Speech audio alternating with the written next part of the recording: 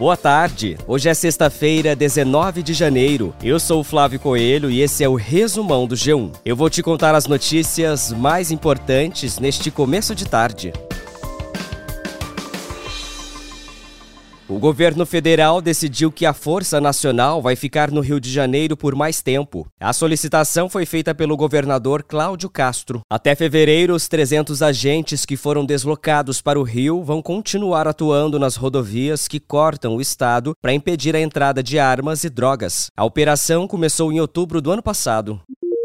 A Polícia Civil fechou ontem à noite uma fábrica clandestina de adulteração de cervejas que funcionava na Zona Sul de São Paulo. Os agentes flagraram 31 pessoas trabalhando na adulteração das bebidas. Os investigadores encontraram rótulos e tampas de marcas líderes de mercado que eram colocados em cervejas mais baratas. Cerca de 683 engranados de cervejas já falsificados foram apreendidos. O grupo foi autuado por associação criminosa e falsificação de gênero alimentício. Todos devem passar por audiência de custódia agora à tarde.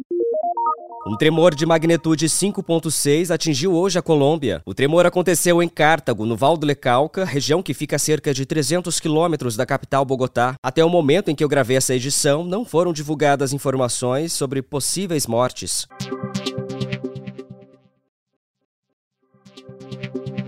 O aplicativo Celular Seguro, criado pelo governo federal para inibir roubos de smartphones, teve quase 12 mil alertas em um mês de lançamento. O principal motivo de bloqueio foi roubo, seguido de furto e perda. Segundo o Ministério da Justiça, entre os dias 19 de dezembro de 2023 e 17 de janeiro de 2024, a ferramenta teve 1,2 milhão de usuários cadastrados. O Celular Seguro ajuda o usuário a bloquear o acesso de bandidos, a linha telefônica e aplicativos de bancos.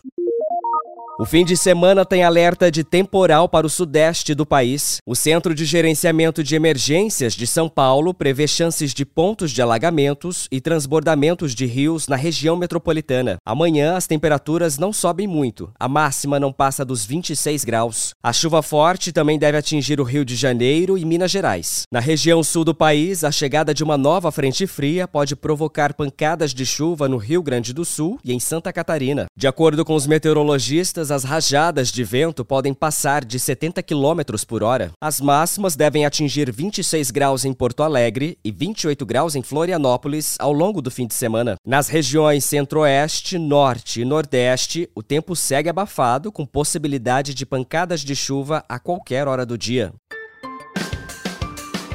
O resumão diário está no ar de segunda a sexta no G1, no Globoplay, na playlist Caminho Diário do Spotify e também nos demais tocadores. Logo mais à noite você continua acompanhando as notícias com o resumão do Jornal Nacional. Eu fico por aqui. Até mais!